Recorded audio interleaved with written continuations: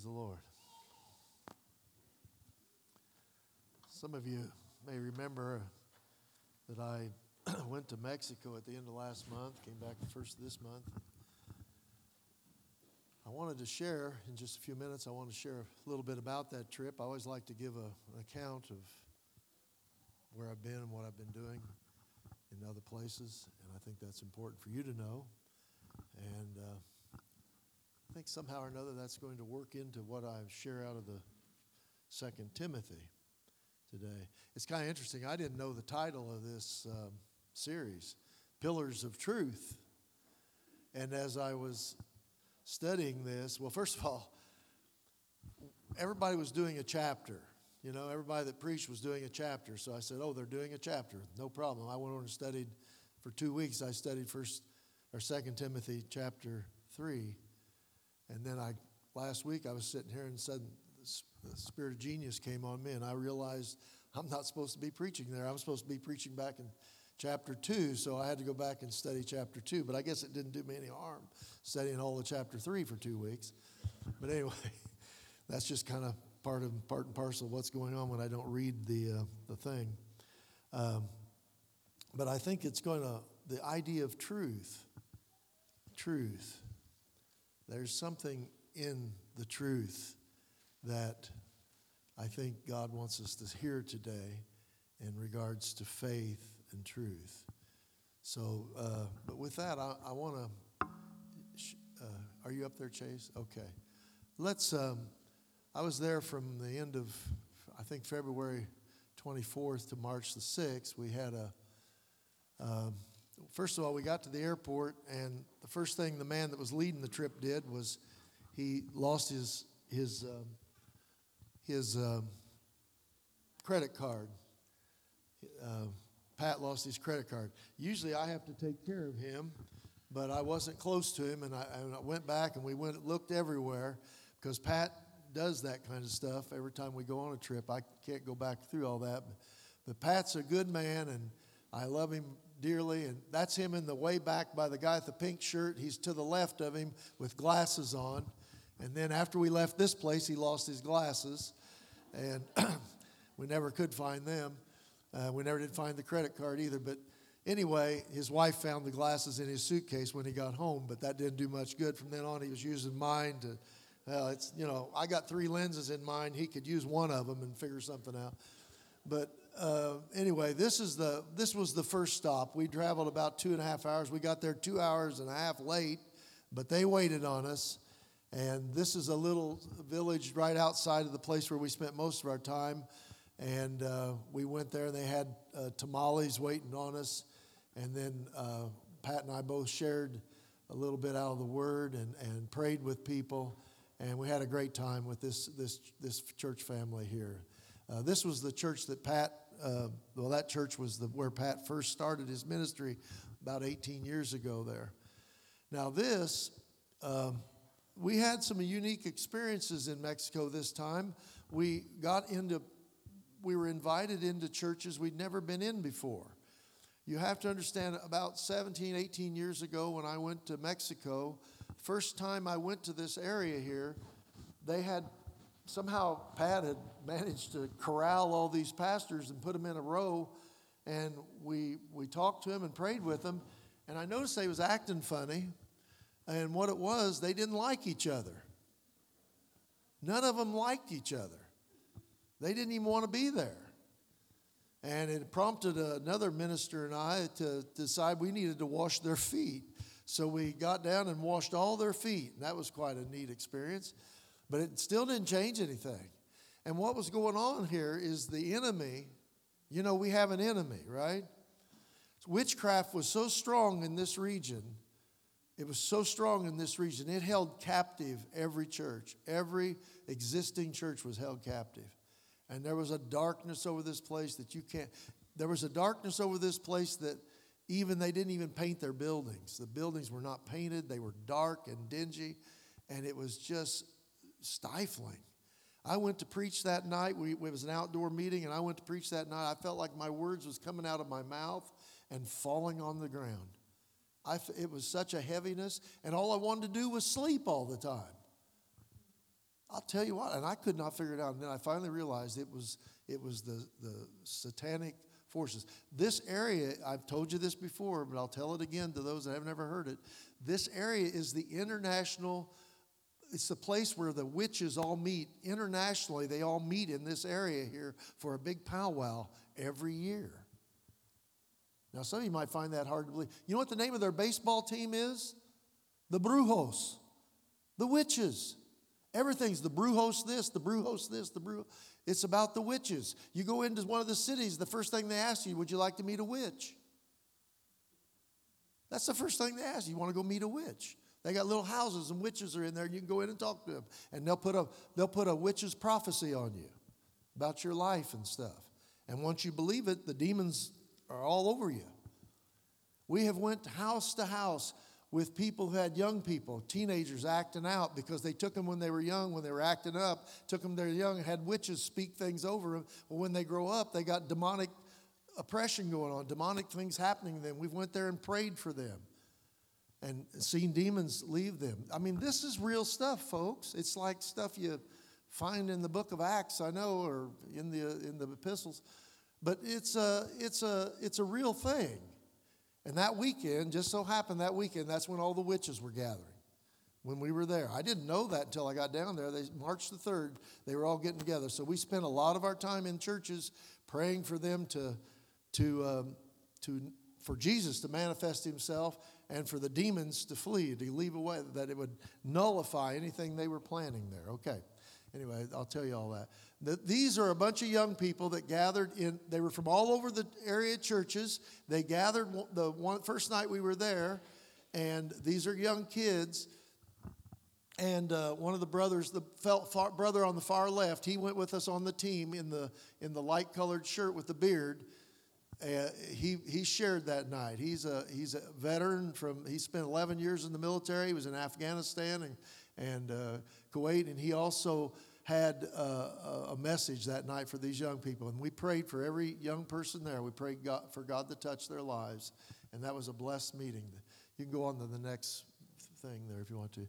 And this was the church that we are a part of.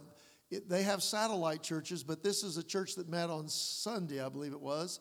And we took photos of them because we're not down there very often. And this was all of them gathering what could. There's a lot of churches on the outlying edges. They can't get in unless they take a taxi or a truck to get in. But these are the ones that are near the center of the city. And they met that Sunday, and we got to minister to them. This is more like church in Mexico here, right here.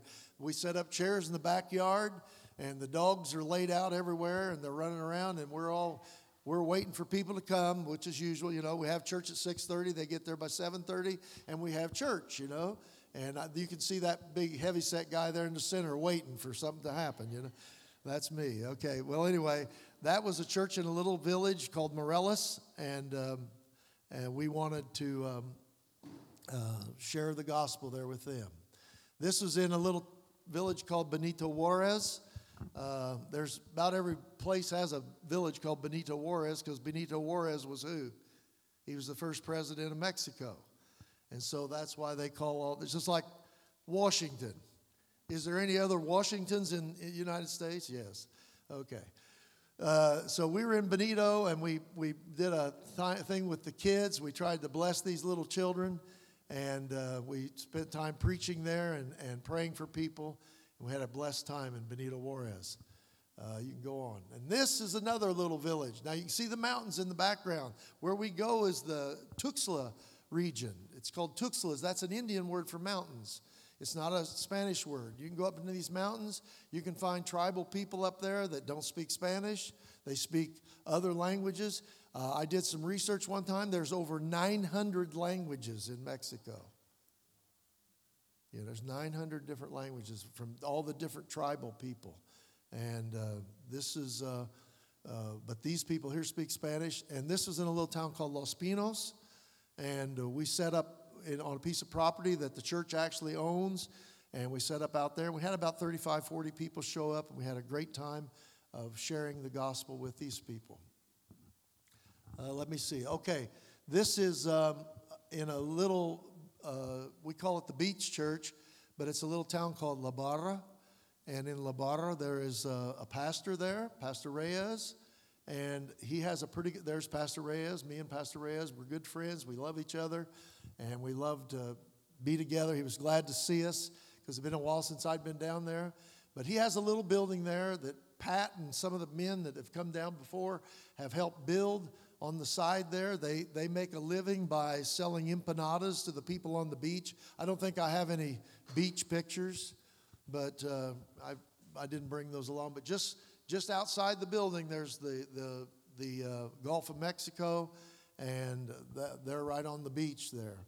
And we had good services there, and we had a blessed time with the people there. We had people getting saved, people coming wanting prayer for salvation there too. And I forgot to tell you, back in Morelos, we had 3 or 4 people got saved there.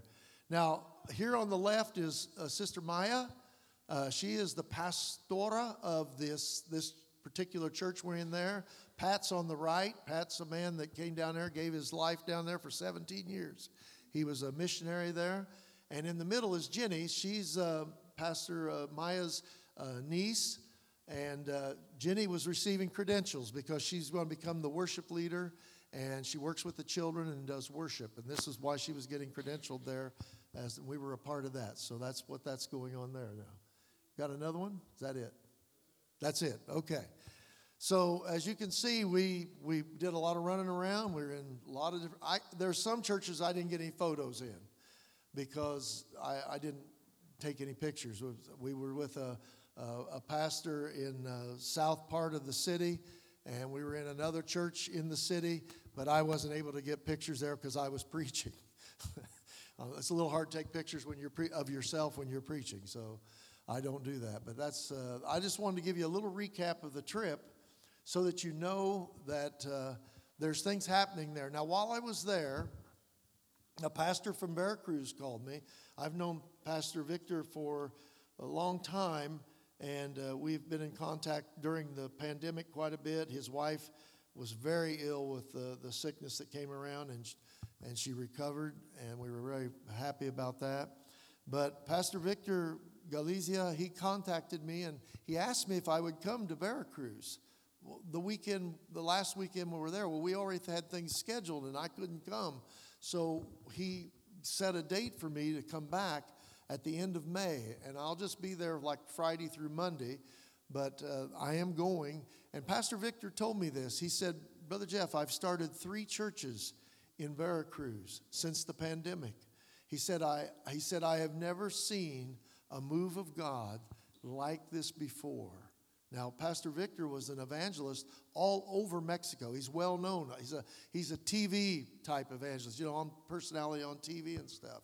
And when he said this, I thought, man, this must be something very unusual. So he wants me to come and preach that weekend of the end of May. It's Pentecost Sunday. I think the 28th is Pentecost Sunday. So he asked me to come that weekend and be a part of what's going on there in Veracruz. So I'm excited about going. I haven't seen Pastor Victor in a few years because of the problems with travel and getting into places. So I am going May 26th through the 29th to Mexico. So I thought I'd mention that again. All right. Thank you, Chase, for sharing those.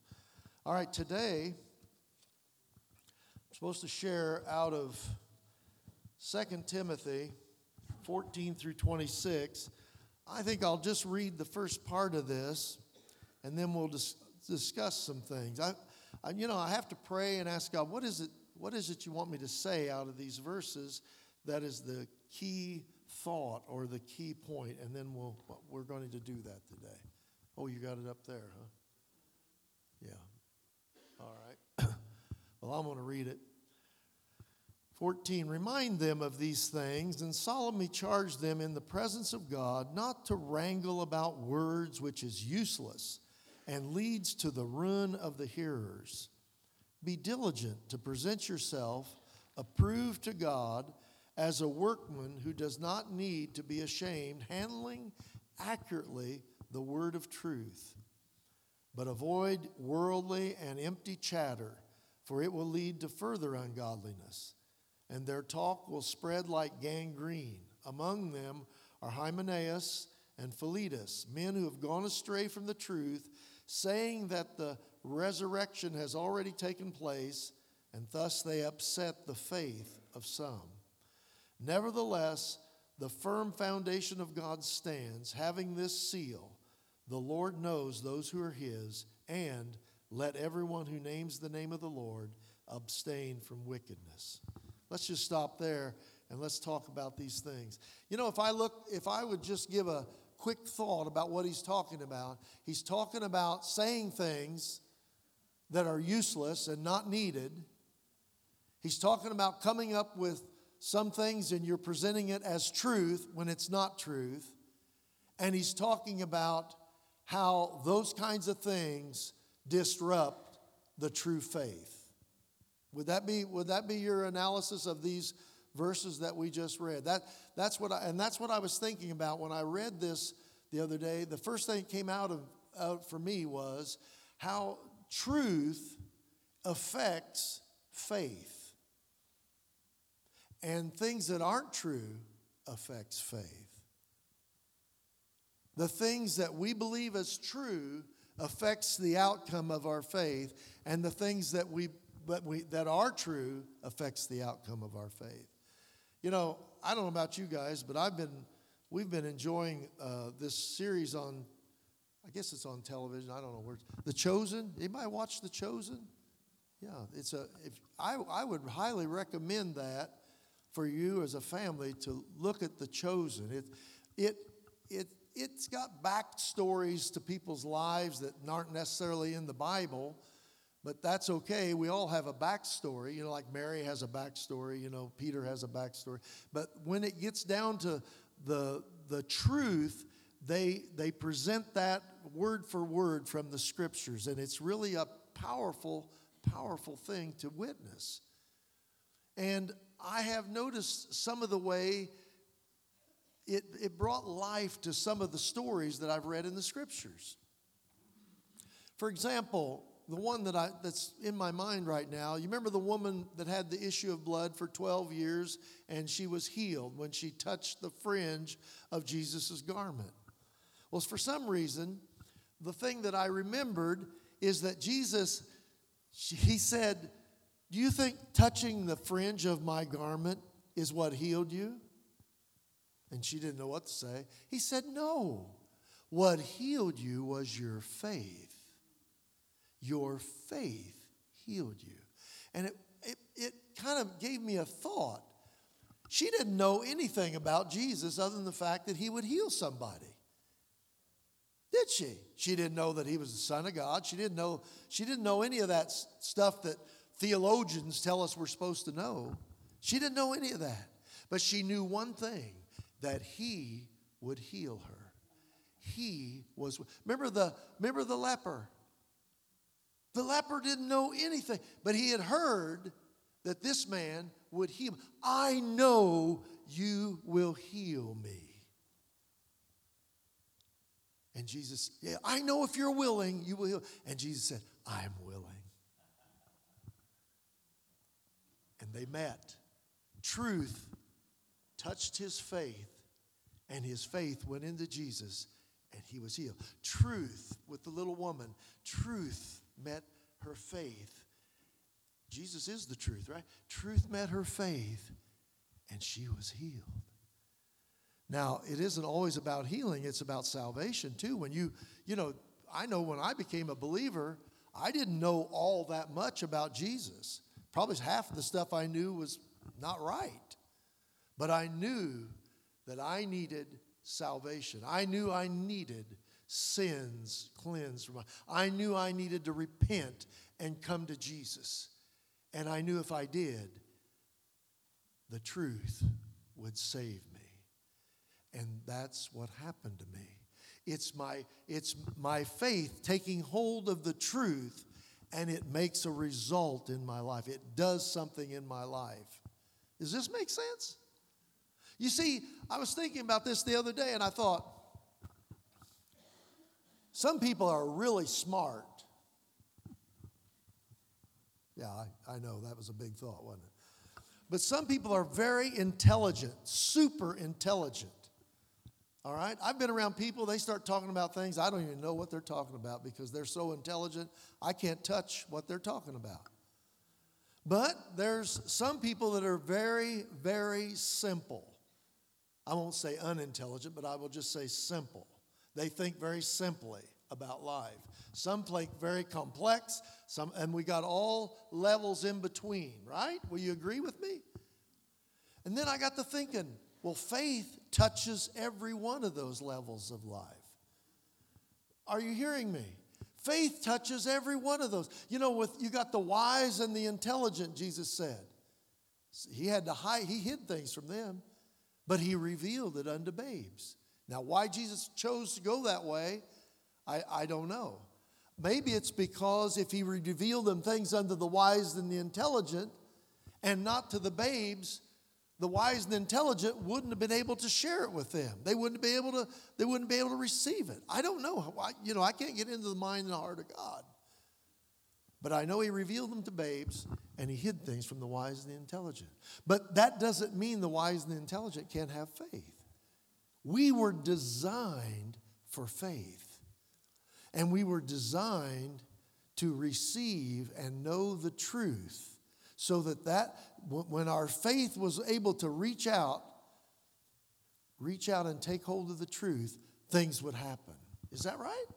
When you reach out with your faith and take hold of truth, it's like truth is like a catalyst that sets faith into motion.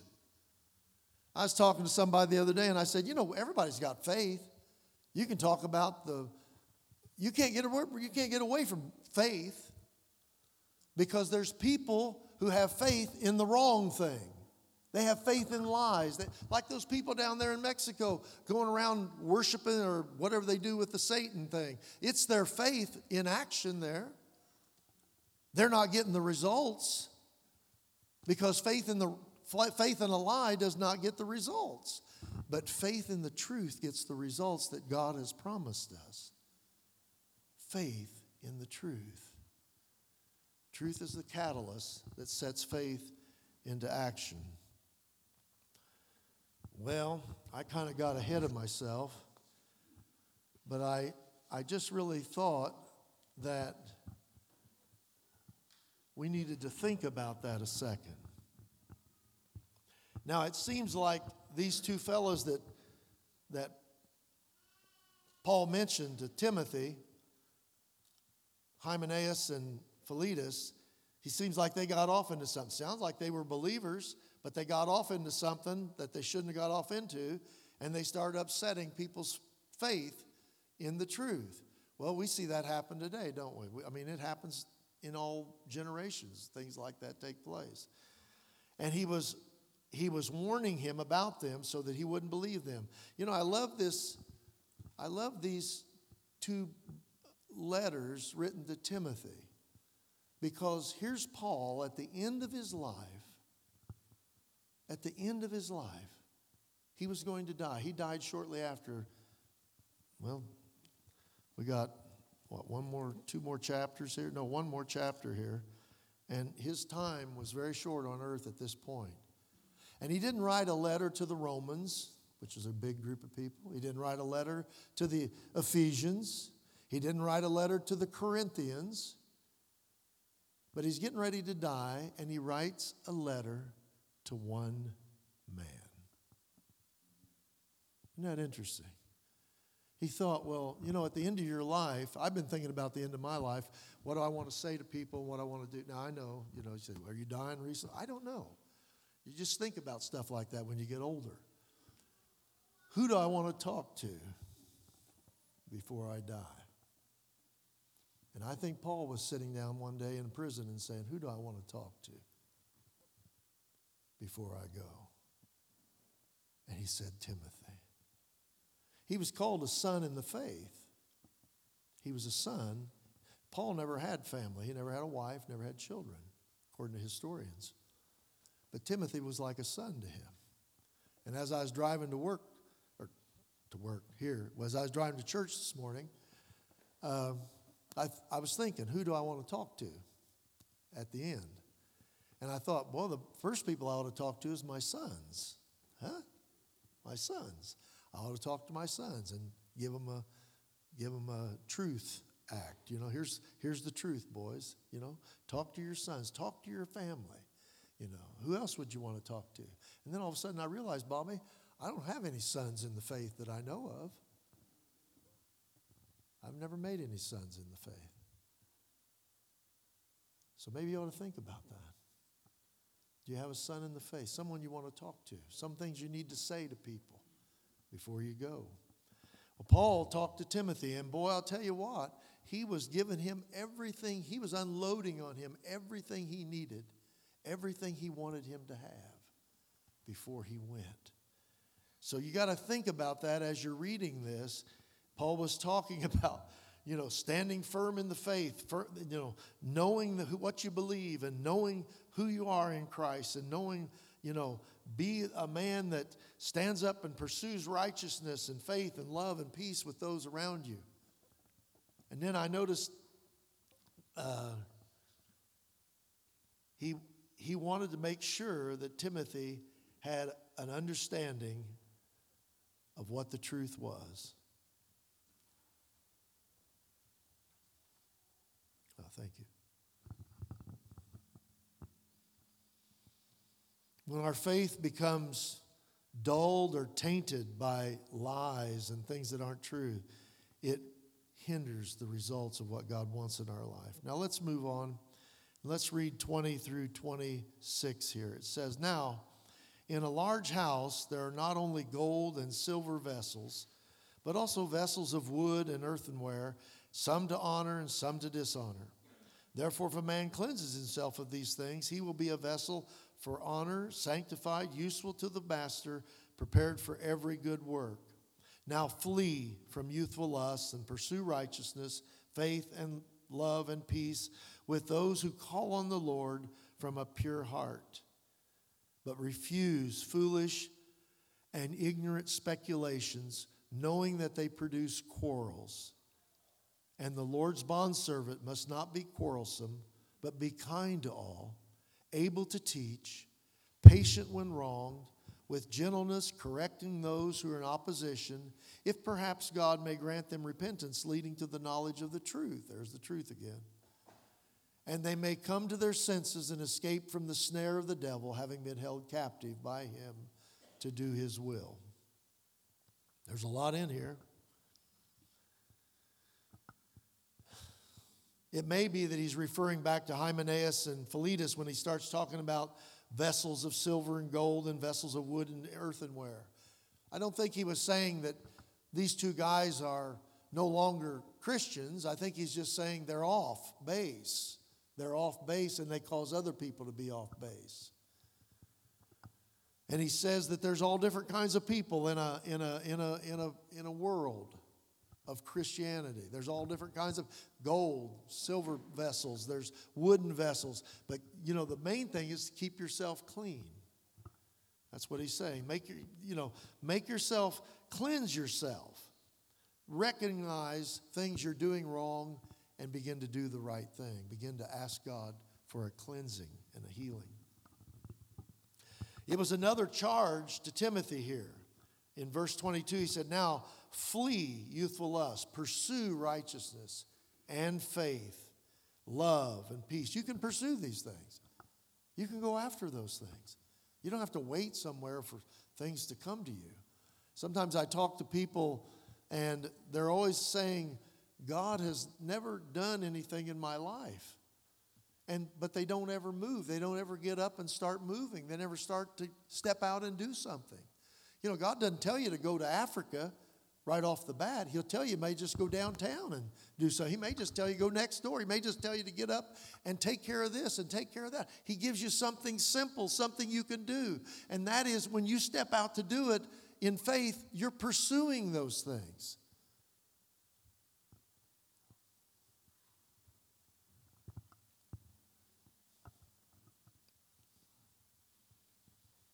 Yeah, I don't know. My neighbor is a young man out of the Mennonite community, and he's leaving tomorrow for Pakistan. And I got a little bit nervous when I heard that. Him and 3 or 4 other guys. Some of you may know who they are. I don't know. But my neighbor was going, and as soon as I heard that, I got very concerned. I thought, well, that's some pretty tough area to go into. If you've ever been in a Muslim country before, you know how sometimes difficult that can be to get all your P's and Q's right and cross your T's and I's and all that. It can be difficult if you don't know what you're doing. They'll arrest you. And you may never get out until they're ready to let you out, So I got very concerned. So I invited him to my house. And I sat down with him and started talking. See, what I'm saying is sometimes God puts something like that on your heart, and you got to respond to it. I didn't know what to do. I thought, well, come on up and we'll eat some sausage and we'll talk, or I don't know, we'll do something because I'm concerned. I wanted to pray. I wanted to have a prayer meeting for him because he's never been there before. And, sometimes things like that come across your path. You've just got to step out a little bit and do something because, you want to make sure something is done. To me, that's part of what's pursuing love is you're wanting to do something because you care about somebody. I recommended him go and talk to my son-in-law. My son-in-law, Dan, works in a Muslim ministry. He's been around Muslim people all of his life, and when he lived in England, and now he's working in a ministry to Muslims. And so I had him get in touch with Dan so he could sit down with Dan and Dan could explain to him the Muslim world. Friends, the Muslim world is a lot different than the world you live in. And I tell you this, if you fly into a Muslim world or a Muslim country, the moment you step foot off the airplane, remember what I told you about Mexico? How we were down there, words falling on the ground or confusion and sleeping. That's the same type of thing you'll experience in the Muslim world. It's like, whoa, what's all this confusion? I remember one time we were trying to get out of Kuwait. I was in Kuwait. We were there for a week or 10 days. I can't remember, preaching in these underground churches there with the Filipino people that we knew. And when we went to the airport to get on the plane, it was the most confusing, bungled up mess I'd ever seen in my life. Now, to the Kuwaitis, it was no big deal. They're used to living in that. But I got there, I didn't know where to go. I didn't know what to do.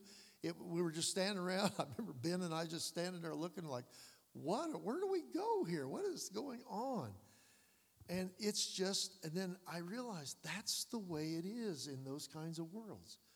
The order that we live in, they don't have that order.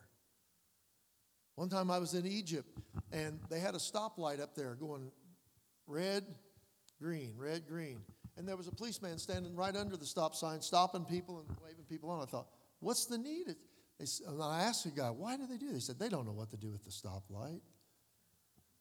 They don't know what that stoplight means. You have learned. When nobody else is around, the stoplight turns red, you stop. And you wait till it turns green to go. Not in a Muslim world.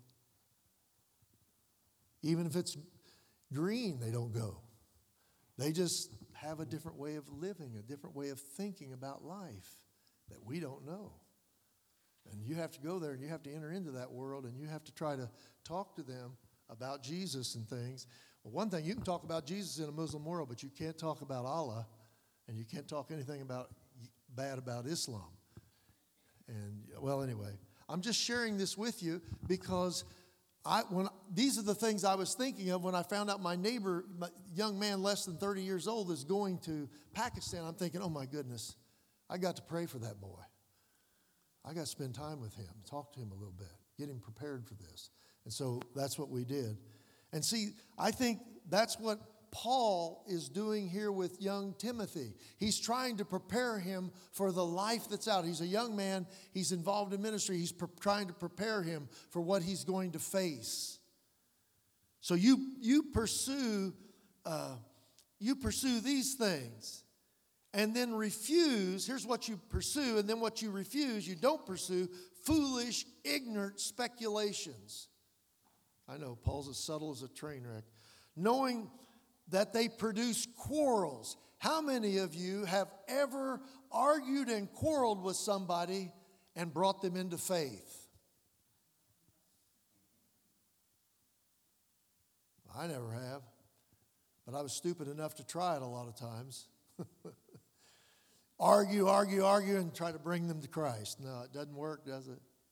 Paul knew that. He'd probably tried it himself with a lot of those guys that sat on the council, a lot of those Pharisees. You can't be quarrelsome, he said. You got to be kind to all, able to teach, patient when wrong, with gentleness, correcting those who are in opposition to you. Gentleness, correcting them. Correcting people in gentleness. That requires a little bit of tact, doesn't it?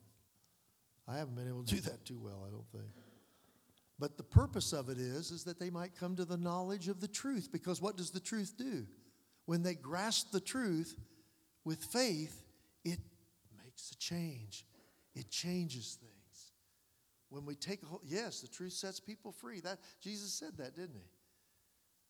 And so when they grasp the truth, after they see the truth, they repent, which means they turn away from the things they've been holding on to by their faith, and they take hold of the truth by faith. There's a result that takes place. A positive, godly change takes place in their life.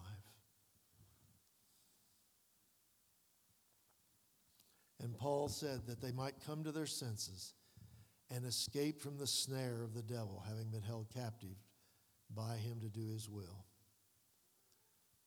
Paul had a grasp of what was going on in people's lives, people who weren't people of faith. He knew what was happening, how the enemy, he blinds the minds of people. He keeps them in darkness. You know, he keeps them in darkness. I could go on and teach out of chapter 3 pretty good, but I won't. We'll save that for Sean, all right? But I'm done, and I just want to, I think the main thing that I want you to take out of this is about truth and about faith. You know, I have had to change a lot of the way I preach over the years because of what you saw behind me here this morning. You know, when you get down there with very simple people, you know, and you can't talk big, fancy theological things. And I love to discuss theology. Hogan and Evan, they know I like to talk theology and stuff like that. But when you're with simple village-type people, you can't talk that stuff. You have to hear what God wants to say to them. You have to ask God, how do I meet them? How do I meet them with truth so that their faith can be ignited? Their faith. And listen, most of the people you hang out with on a daily basis at your jobs or wherever you go, they're just that way too, you know. And so I just want to encourage you with this word today that we walk in the truth and that we share the truth in love and we take hold of it by faith, and I'll ask God to use it for his glory. Let's pray. Father, thank you. Thank you that one of your great characteristics is you are a God of truth. You know the truth, Lord, and you're willing to share it with us.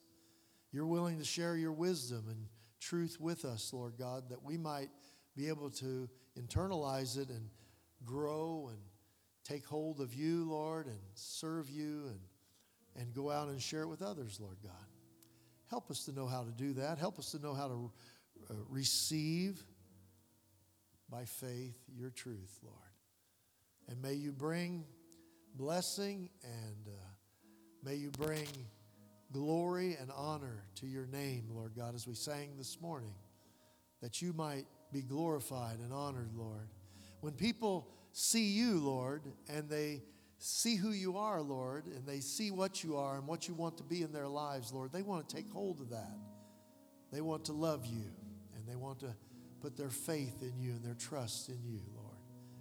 Help us to be expressions of that truth, Lord, in our lives. We ask In Jesus' mighty name, Lord, thank you.